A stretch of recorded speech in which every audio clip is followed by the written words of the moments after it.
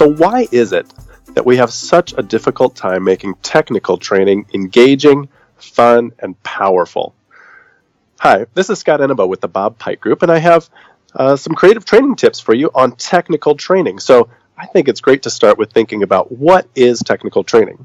Well, we can look at technical training really as skill-based learning, things that could be all the way from how to use a computer or piece of software to turning a wrench and performing some sort of skill on the job.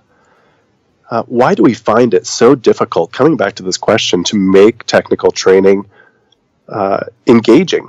And oftentimes it comes down to we think we have to tell people the information. We presume that there is no common ground to start from, that there's no basis for participation, and we might also be thinking, my content's just boring. I just have to get it across to people. We want to just check the box. So I want to share with you 3 of the biggest mistakes that people have when it comes to technical training. Number 1, not involving people. Training is about engagement. It's about getting people to participate, and it's about those longer-term retention mechanisms that we have. So we need to find ways to involve people with our technical learning. Mistake number 2, lecturing. We know that lecture doesn't drive better results. Having people engaged and involved is what gets us better results, better retention, and ultimately better transfer to the job. Mistake number 3, assuming that people don't know.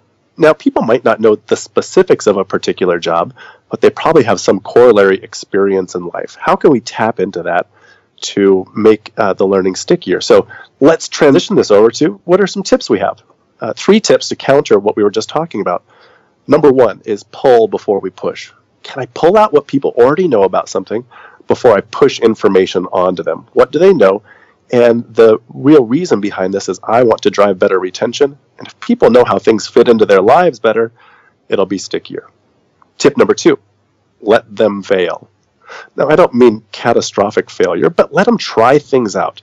If it works, great. That's a great learning experience. But there's also great learning that comes with not being successful and trying to struggle with it. There has to be a fine line between struggle and success. So let them try it out. Have them experience it before we might tell them about it. And number 3, clarify the why. People often know what it is. They know how to do something. But sometimes the barrier to quality technical training really sticking with people is they don't know why they're doing it. So those 3 tips should help drive some interest for you. If you'd like to learn more, I would love to see you at our annual Creative Training Techniques Conference in September on the 27th, 28th, 29th.